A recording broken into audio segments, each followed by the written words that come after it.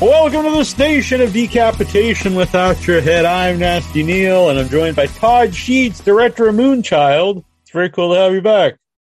Man, it's great to be here, brother, and I'm very excited about it. Thank you for always supporting guys like me, independent guys and people who really do need that support and who really count on it, because all you guys that do these shows are so important to what we do, because you get the word out, we promote our hard work, and you make it worth doing, because what's the point in making a movie if no one sees it? Yeah, or no one talks about it. But it is, I get a lot of screeners doing the show, which is cool. And, some of them aren't the best. So I just don't focus on those. But when you see something that's fun, it's cool to talk about it and, try to get the word of mouth out and hope people check it out. Yeah, we definitely appreciate you, man. Thank you. Yeah. Thank you very much. So Moonchild's interesting. It's coming out October 11th from Wild Eye's Visual Vengeance. It's part of Wild Eye. And what's cool about it is you shot it in 94, a shot on video film.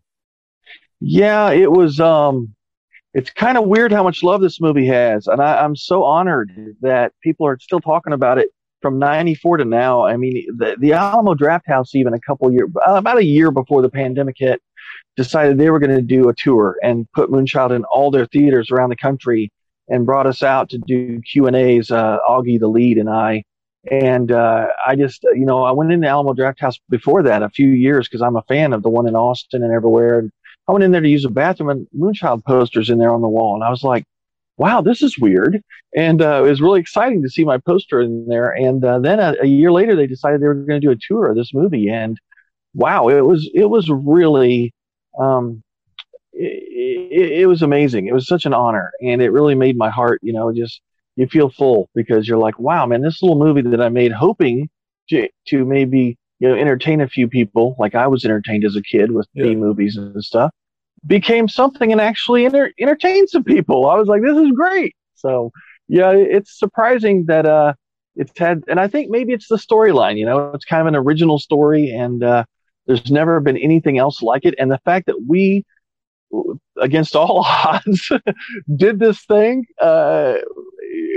there's no reason why it should have worked, because we had like about 35 cents to make this movie. Right. And somehow it did work. And I don't really even know, you don't know how sometimes. You're just glad it did, you know? I'll be honest, going in, I didn't know what to expect, reading about it. And not just because you hear anything, it's a really fun, right from the beginning. There's a charm to it. Now, I graduated in 94, so I remember the year. And there's a charm to it. And not just that, though, like, because it reminded me of some things that I used to see, like, from friends of mine of that era. But it's also better made than some of that stuff from that era. And also, this is not like a backhanded compliment. But you can tell that everyone in it they're trying their best to make something. And, they're not trying to make something cheesy. They're trying to make something really good. And that comes through. And it comes through that everyone's having a good time. I really appreciate that, because that's one of the biggest things a lot of people don't realize, but there's so many people who pour their lives into this stuff. This one, and I remember Violent New Breed was our big, which will also be coming out later on through Visual Vengeance.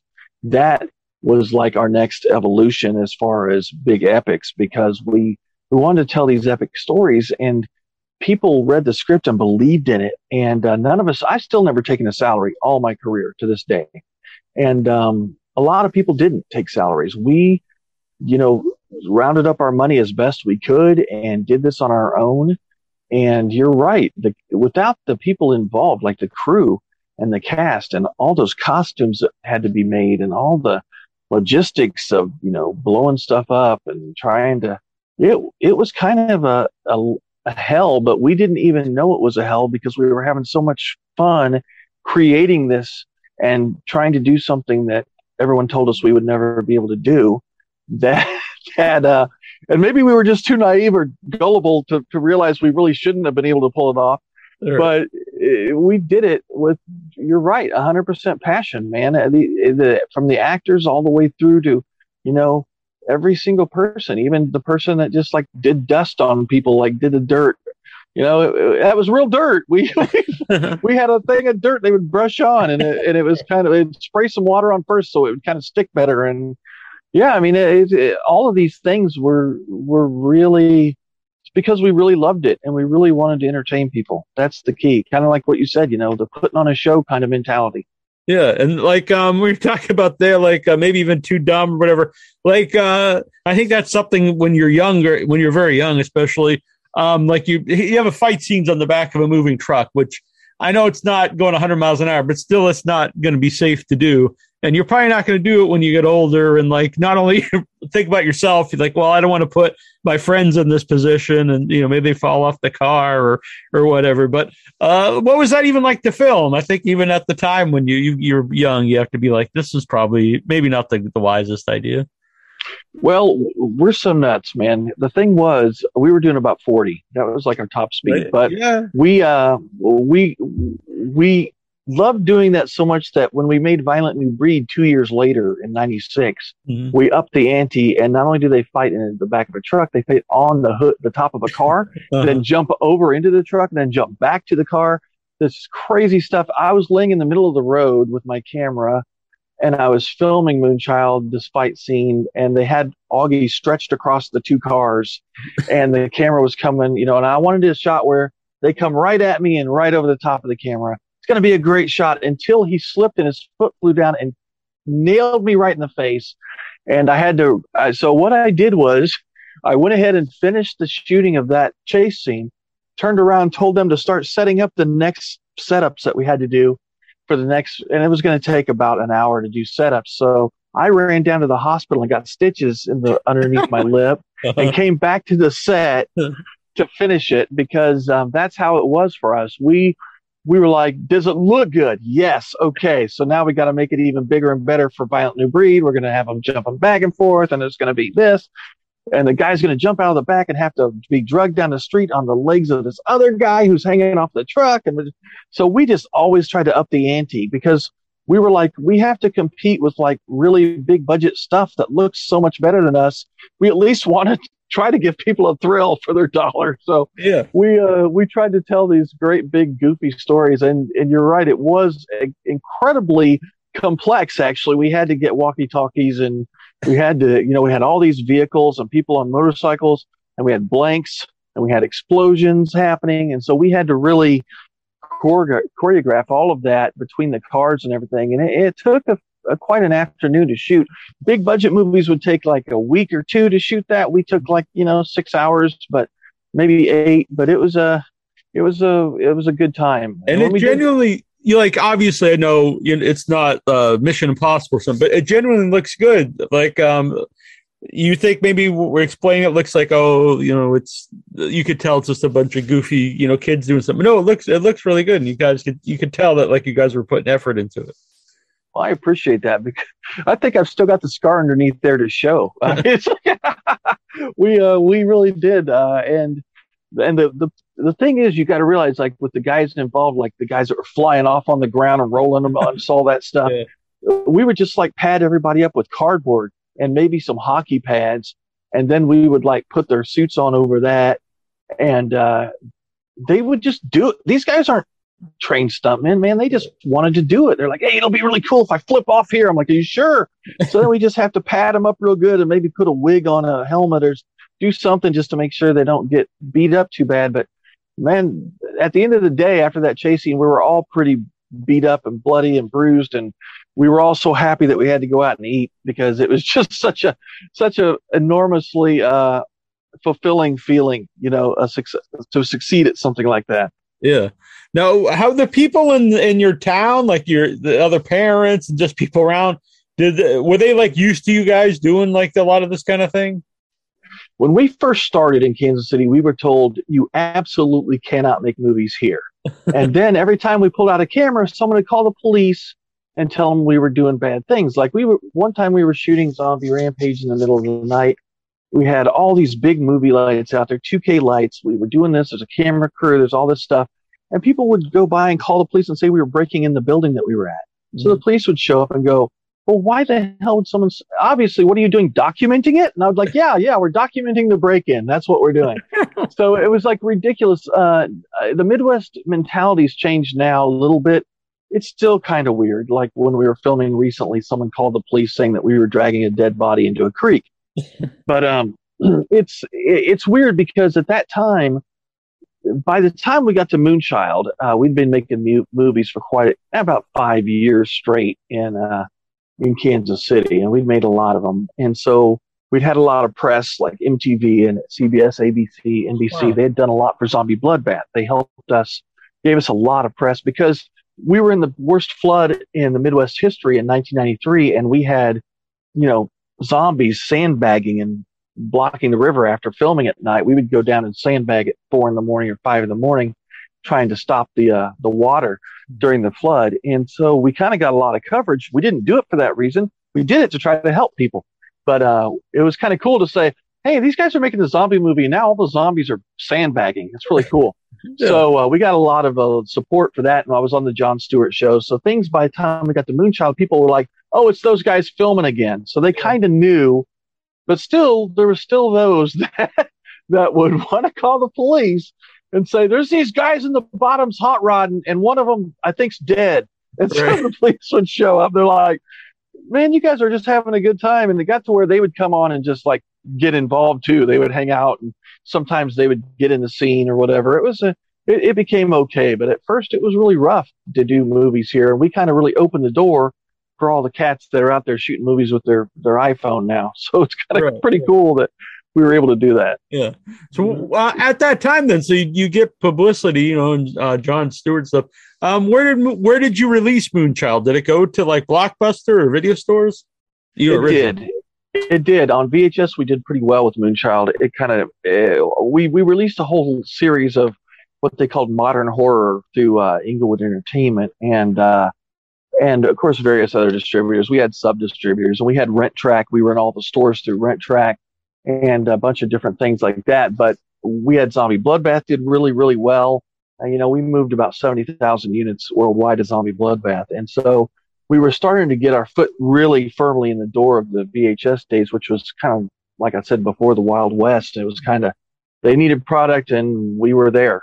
Now, the early ones are, man, I'd kind of disown all those. But by the time I got to Moonchild, from Zombie Bloodbath on, I keep those. I'm pretty proud of those. And I understand they're not perfect, but we were trying to fill this with no money. And so, we had made a bunch of movies that didn't do very well. So Zombie Bloodbath finally made some money that we could pay off all those old movies to all the people that helped us back in the day. And then Moonchild, it was kind of an evolution of growth, and it did pretty well. It was in video stores, it was in mom and pops, it was in Blockbuster, and we kind of kept going from there up until Violent New Breed, and then that was about 96. Then we did Fear of the Dark, and then things started changing in the market from VHS to DVD. Distributors were falling by the wayside. Things were getting weird.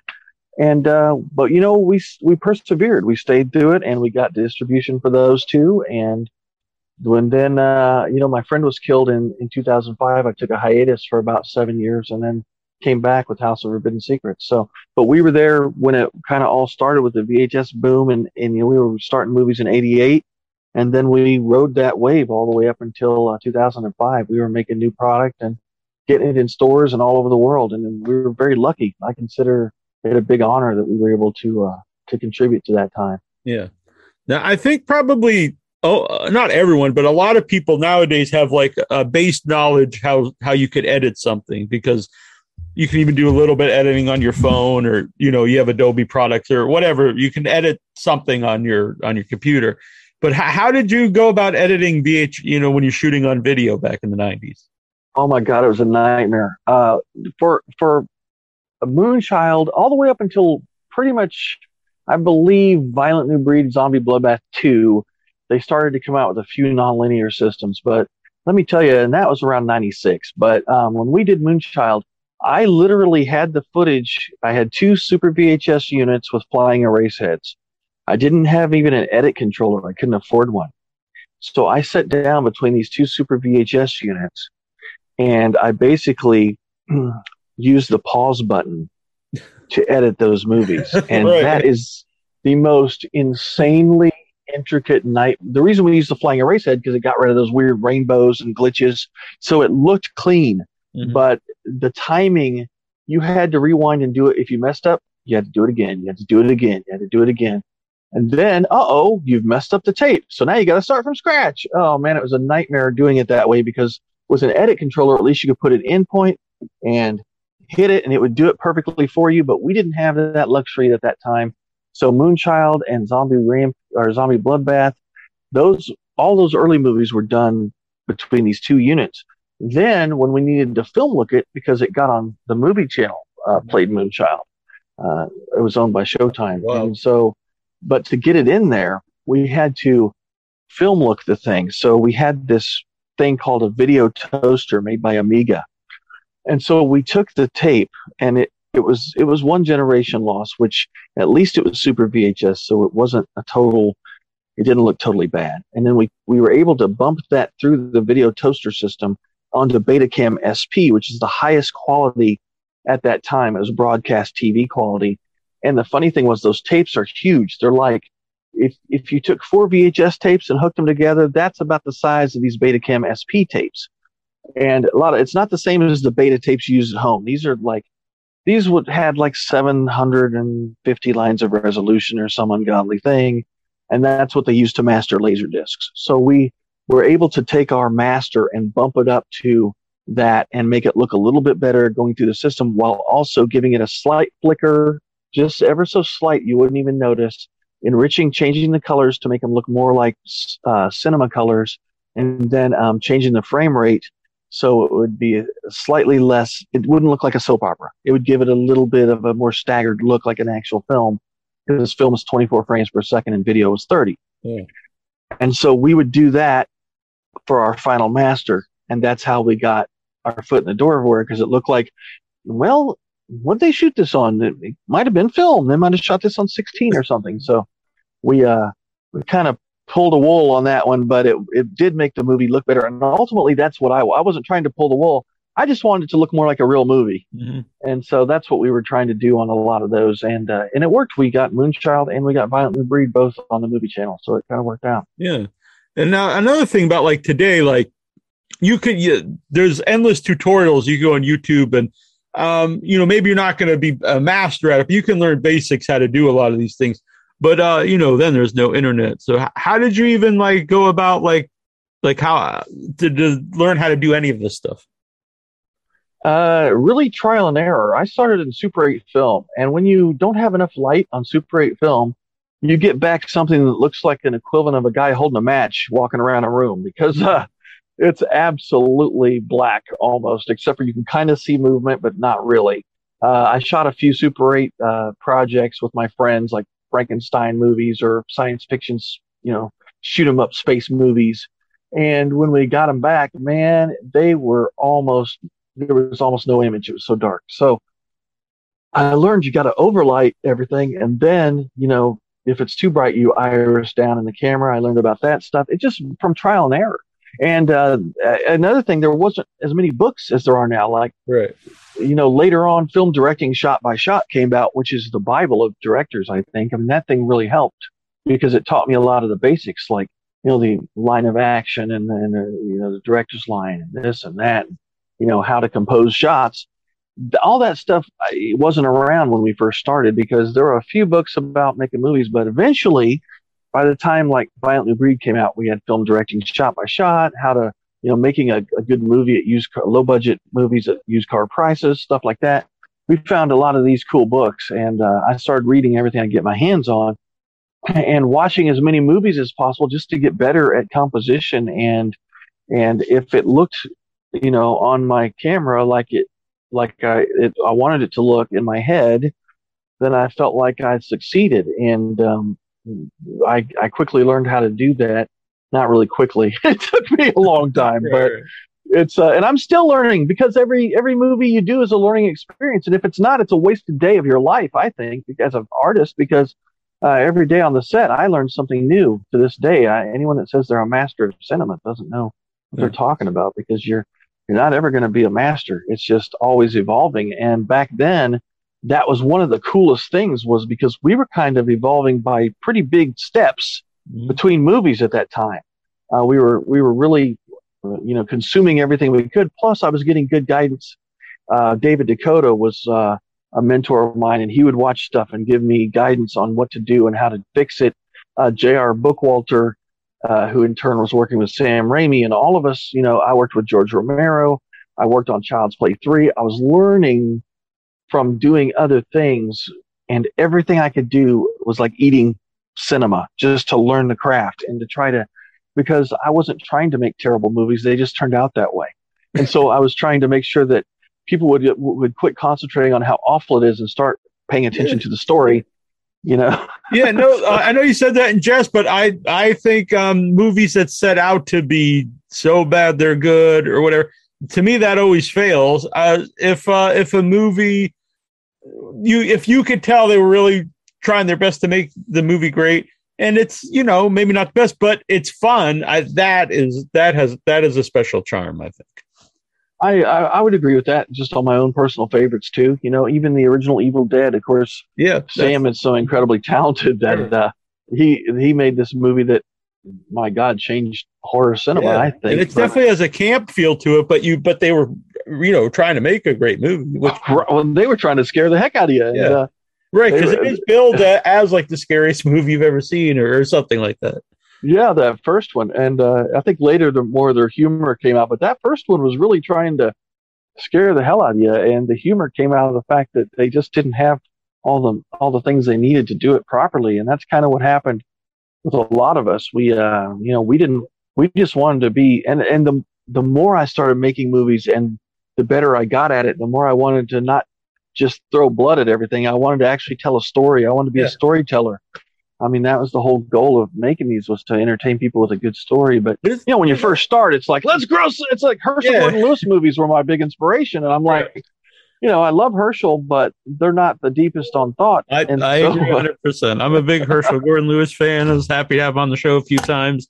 But they're not necessarily the greatest movies, but I love them nonetheless. I do too, absolutely. Yeah. And Herschel and I were friends, and we actually wrote the first script for Blood Feast 2 together. Oh wow! Which I always hold that dear in my heart, that I was able to do that with him.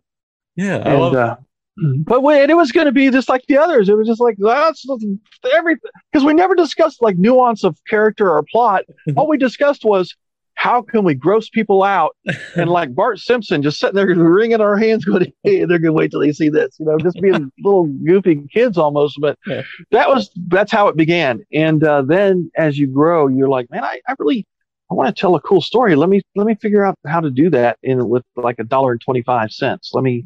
Let me try to tell people a good story. And then by the time we got to Moonchild, I think we were starting to kind of get on the path. And Violent New Breed continued it. Whispers in the Gloom. We were like the first micro-budget film to ever do full CGI. I'm not a big CGI fan, but for Whispers in the Gloom, which is about alien invasion and these creatures, we kind of had to do like CGI spaceships and a couple of CGI alien guys. Some of them were practical, but some of them, it was no way, like the meatball monster guy. We couldn't just make that. But we did all that stuff back in the day on these machines that could barely even handle it. Like doing an animation of the one monster took 2 days to render, a full 48 hours, you know. And I remember doing very short little animations, even 20 years ago, and I'd have to leave my computer on for like 7 days to do. It's really true. It's really true. And we would take all of our money and buy bigger machines to do this on. And so Whispers in the Gloom, I remember we were really trying to do something really cool. And it's based on, my mentor, Art Bell, for radio. He had a night when a guy called in, an Area 51 caller, and it was this big, I'm a big fan of Art Bell. Yeah. Art was my mentor. He even, right before he passed, he had his own network online, and my show was one of the shows he carried on. I actually did not know that. That's wild. Yeah. He was a really, really good guy. And we wrote the script from Whispers in the Gloom kind of together. And it was this alien invasion movie, and it's really crazy. And it turned out really good. I don't know. About the CG, now, there's one transformation near the end of Moonchild, and there's some really cool stuff that's practical, with stuff like bulging out of the heads, which I really like. But there's a part that I don't know if it's CG is the right term, but like I'm sure you know what I'm talking about. How did you pull that off? Well, at that time, believe it or not, Terminator had come out and they were just starting to play with morphing technology. Okay. And I actually knew some cats out in LA who said, look, we can't do a lot, but if you send us the files, you can come out here and we'll make this work. So I ran out there and we basically kind of tried to make it work.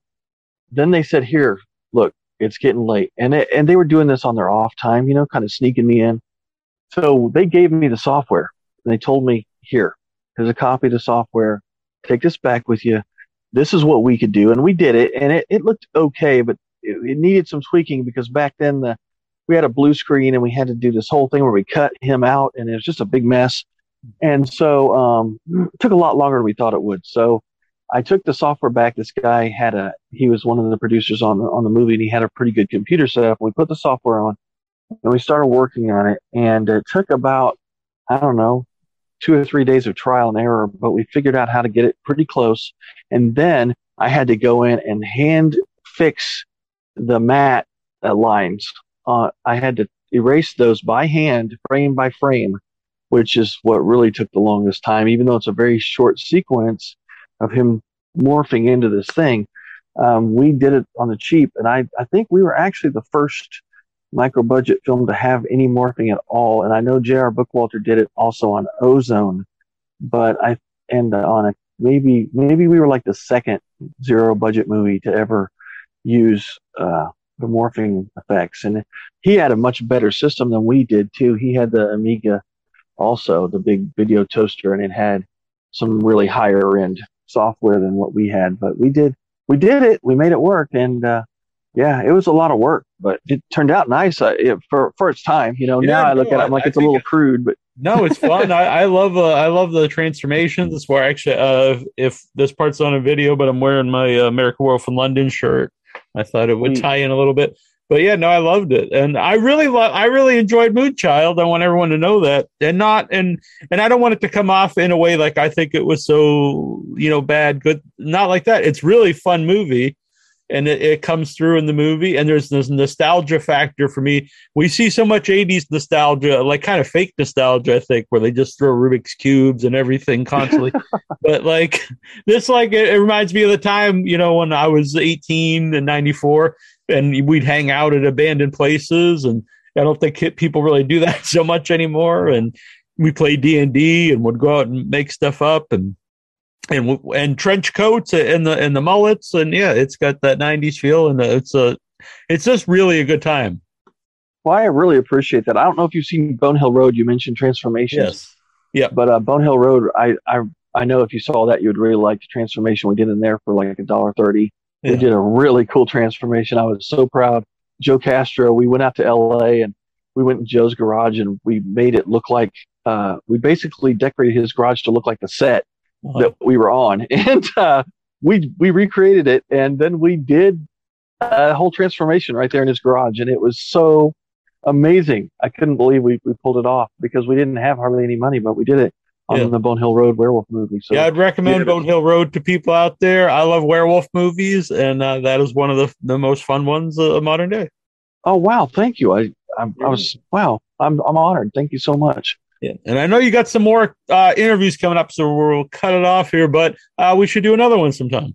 Anytime you want me. I just love talking to you because you're an amazing guy. You get it, and you understand it. And just like I said earlier, you guys doing this, I can't stress enough how important this is to me, and I don't know about other guys out there, but for me personally, I'm honored that you guys bring me on the show. It's really great. Yeah, I appreciate coming on. Moonchild, October 11th. Yes. All right, very good. Thanks, Todd. Thanks, buddy. Yes.